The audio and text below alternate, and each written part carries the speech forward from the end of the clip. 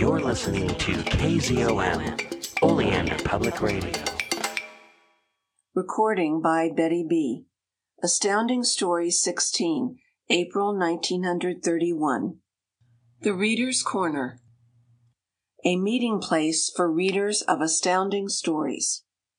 Now in book form. Readers of Astounding Stories will be interested to hear that two of the continued novels which appeared in our pages during last year are coming out in book form. The first of these is Murder Madness by Murray Leinster. It is due sometime in February, so by the time this issue is on the newsstands, it will no doubt be already out. The publishers are Brewer and Warren, and the price is $2. Here's your chance, collectors, and those who missed an installment or two. The other book is Brigands of the Moon by everyone knows Ray Cummings. It should be coming along in a month or so. Watch out for it. Mr. Cummings sits in. Dear Editor, thank you for the opportunity to address our readers on certain sidelights of my tale, The Exile of Time. I particularly welcome it, for the theme of time traveling is, I think, the most interesting of any upon which I have written. Some of you will no doubt recall my stories, The Man Who Mastered Time and The Shadow Girl. In The Exile of Time, I present the third of the trilogy. It has no fictional connection with the others. It is in no sense a sequel, but rather a companion story. To write about time traveling is for me a difficult but fascinating task. The opportunities are endless, and I hope you may think I have taken advantage of them with a measure of success. I wrote those conceptions of time and space and the great cosmos, which you will find in the text of the story, because I feel them very deeply. Each occasion upon which circumstances allow me to present my theories, I eagerly welcome. How much of the conception is original with me, I cannot say. It is the product of my groping interpretation of the theories of many brilliant scientific minds of today, humbly combined with perhaps some originality of my own. The mind flings far afield when it starts to grope with the unknown. Try it. Read what I have written, and then let your mind roam a little further. Probe a little deeper. Perhaps we may contribute something. It is only by that process, each mind following some other's cleared path and pushing forward a little on his own, that the unknown can be pierced. When once you admit the basic idea of time traveling to be plausible, what fascinating vistas are opened to the imagination. Space is so crowded.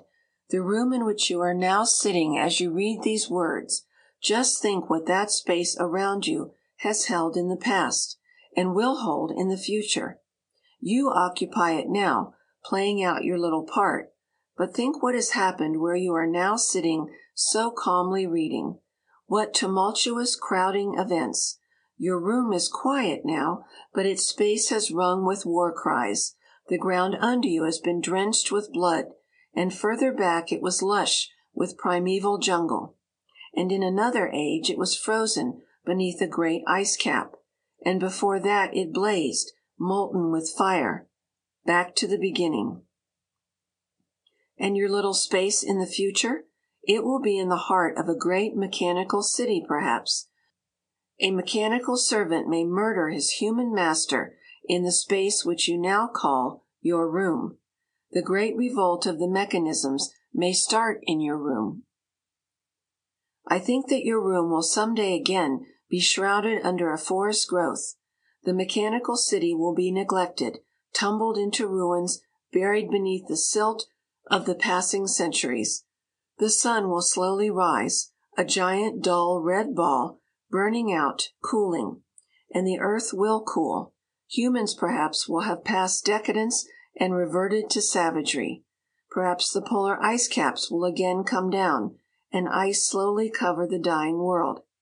All nature will be struggling and dying, with the sun a red ball turning dark like a cooling ember. Millions of centuries, with whatever events, who am I to say? But it will go on to the end. That's a long way from the beginning, isn't it? And yet ours is only a tiny planet living briefly in the great cosmos of time and space. A segment of everything that ever was and ever will be marches through the space of your room. What an enormously thronged little space! There is only time to keep consecutive and orderly the myriad events which in your room are pushing and jostling one another. I say, then, time is what keeps everything from happening at once. It seems a good definition. I do hope you like The Exile of Time. The writing of it made me realize how unimportant I am. A human lifetime is really as brief as the flash of an electric spark. The whole lifetime of our Earth is not much more than that. Stars, worlds are born, live and die, and the great cosmos goes majestically on. Yet some people seem to feel that they and the space they occupy in this time they call the present are the most important things that ever were or ever will be in the whole universe. It is a good thing to realize that that isn't so. Ray Cummings. Likes. Dear Editor, starting with the August issue, I am going to give my opinion of the stories. The Planet of Dread by R.F. Starzl couldn't have been better. Get more stories by him. Murder Madness by Murray Leinster was a good story, but it didn't belong in a science fiction magazine. The Terrible Tentacles of L472, a good story. The Invisible Death, a very good story. Prisoners on the Electron, very good. The Ape Men of Xlotli, a good story, but it does not belong in a science fiction magazine. The Pirate Planet, very excellent, much more so because it is an interplanetary story. Vagabonds of Space, The Fifth Dimension Catapult, The Gate of Xoran, The Dark Side of Antri, all good. Well, I guess I will sign off and give somebody else a chance to broadcast. William McCalvey, 1244 Beach Street, St. Paul, Minnesota. I do, I don't. Dear Editor, I like the magazine the way it is. I want a larger magazine. I want a magazine twice a month. I want a quarterly, and so do I. There is a terrible flaw in one of the stories. All of the stories are flawless. I want reprints. I don't. I like Ray Cummings. I don't. I want a better grade paper. The paper's okay with me. I want smooth edges on the magazine. So do I. And so do I. These seem to be the most often repeated sentences in the letters from readers. However, I have a new one to add. I would like to see an answer by the editor to each letter that is printed in The Reader's Corner. Like this. I liked An Extra Man, etc. Mr. Science Fiction. I am very glad to hear that you like this little masterpiece, etc. Editor. Why not? The illustration on the cover of the January issue surely shows that you're starting the new year out right by putting on an extremely astounding cover. The story, The Gate to Xoran, is simply amazing. Let's read many more of Mr. Wells' stories. It is far surpassed, however, by The Fifth Dimension Catapult, which is the best story novelette that I have ever read in our magazine. The Boys Scientification Club is now a branch of the famous Science Correspondence Club. Remember, boys between the ages of 10 and 15, if you're interested in reading science fiction, by all means join the BSC. We have many copies of astounding stories in our library, and members are welcome to read them. For further details, write to me, Forrest J. Ackerman, President Librarian, BSC, 530 Staples Avenue, San Francisco, California. Souls and Integrations.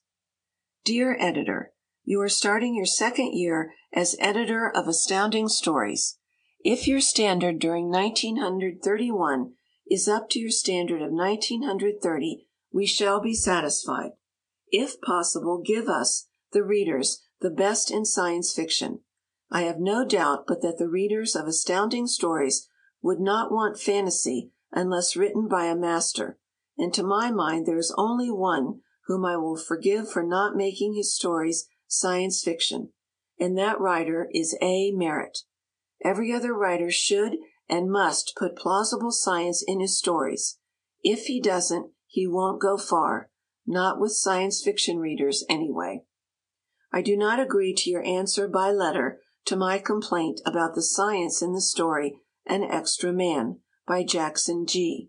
You say that two men, each the size and half the weight of the original man, could have been formed from the integrated particles of the original man. In the story, the weight of the two men was exactly the same as that of the original man. Anyway, I do not believe that these two men could have been formed. Most likely, when the laboratories began the process of reintegration, the person integrated would have been cut in half, provided, of course, that the laboratories began the process at the same time. If not, one laboratory would produce a larger portion of an integrated man than the other. But to come back to the original question, can a man be disintegrated into his component atoms and then reintegrated into two men, each half the size, weight, ability, and brains? I say no.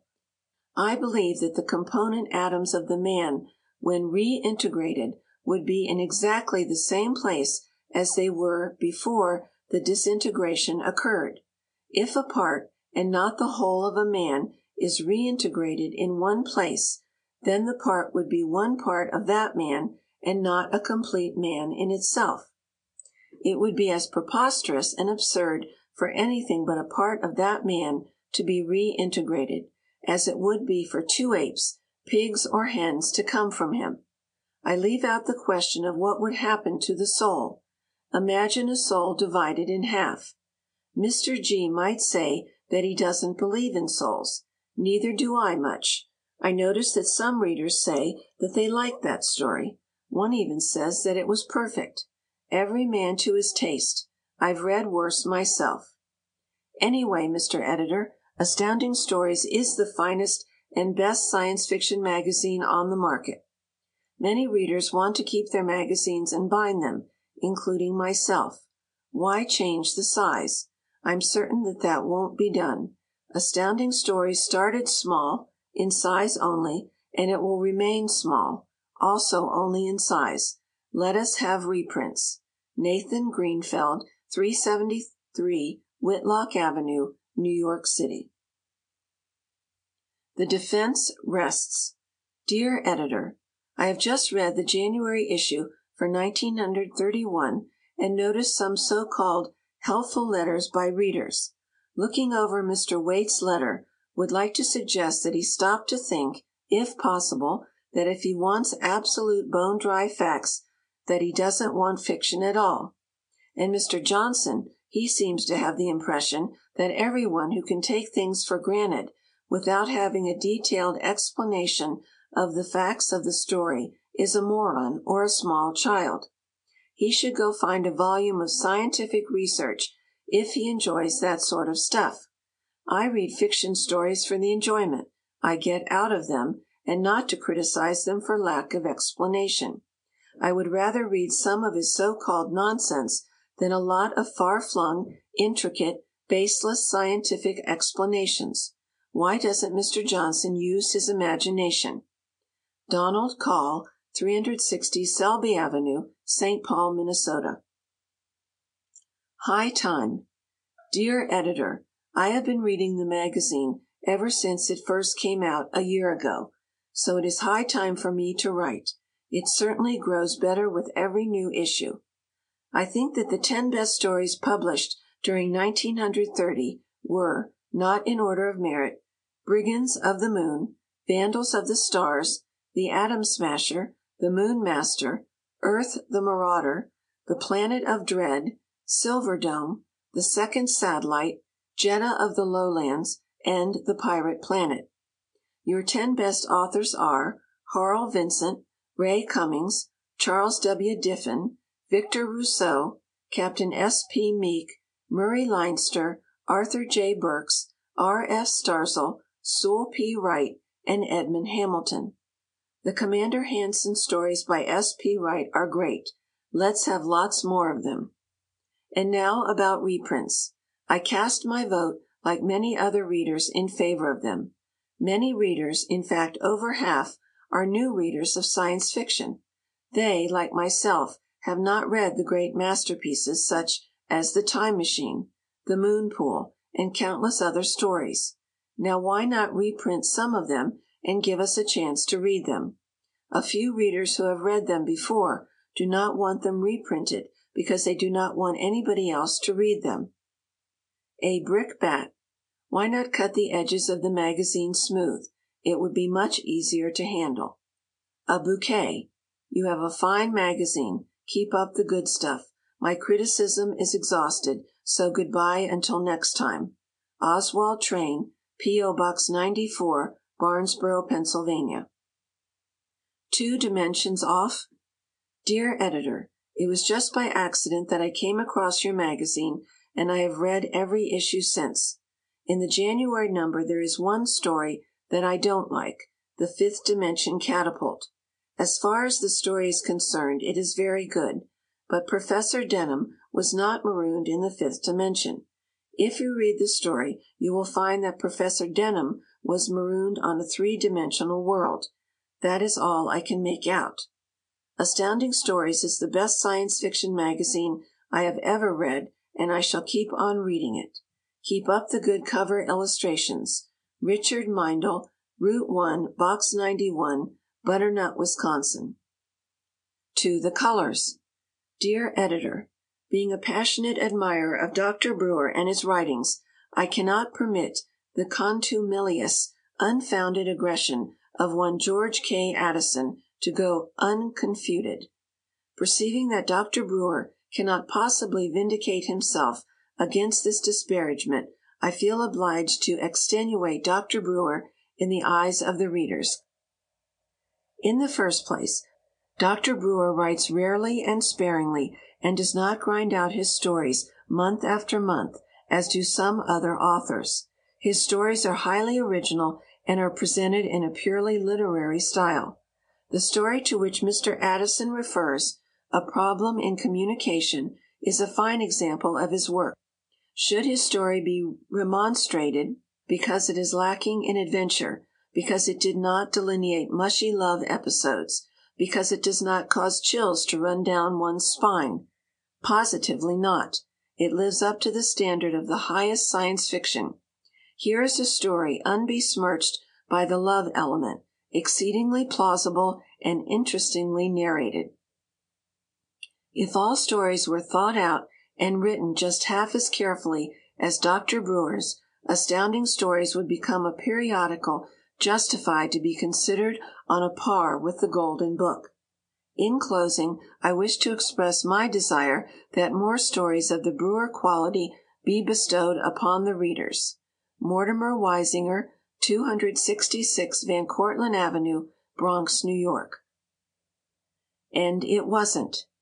Dear Editor, having read The Reader's Corner since its first appearance in Astounding Stories and noted the various criticisms offered, may I tell you about a story written by a science fiction author. The author, by the way, is the perfect author. He makes absolutely no mistakes in his story and is in no danger of starving if his works aren't accepted and older stories are reprinted instead. His science is correct, and the story contains nothing that cannot be understood. The story is of interplanetary adventure. Strange to say, there is no war in the story. There is no villain. There is no hero to save a world from destruction or his sweetheart from the monsters of another planet. Instead, there are nothing but characters, if you get what I mean.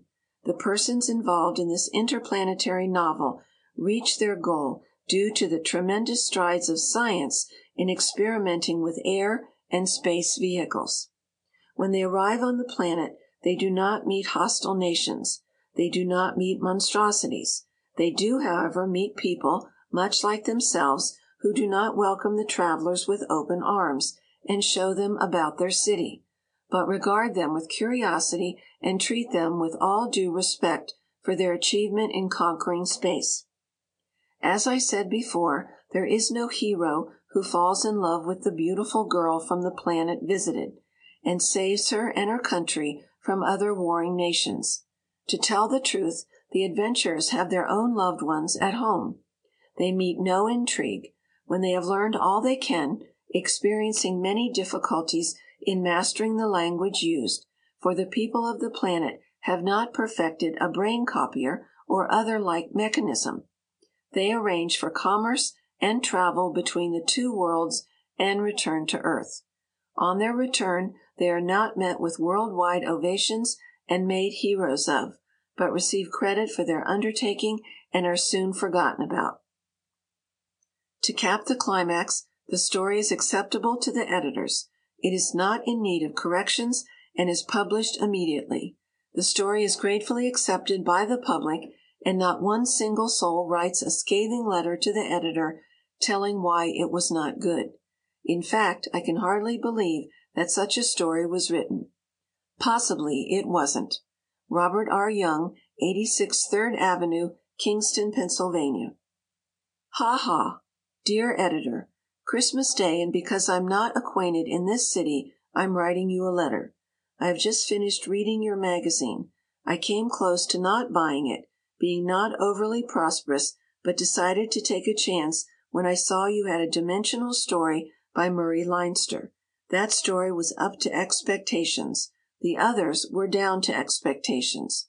If you want me to choose your magazine to spend my reading allowance on, have more stories by Leinster, Starzl, Brewer, and Wells. It may take a little more effort, but it's worth it. Sax Rohmer is good on science stuff, too. Before you print any more undersea stories, have a diver look at them.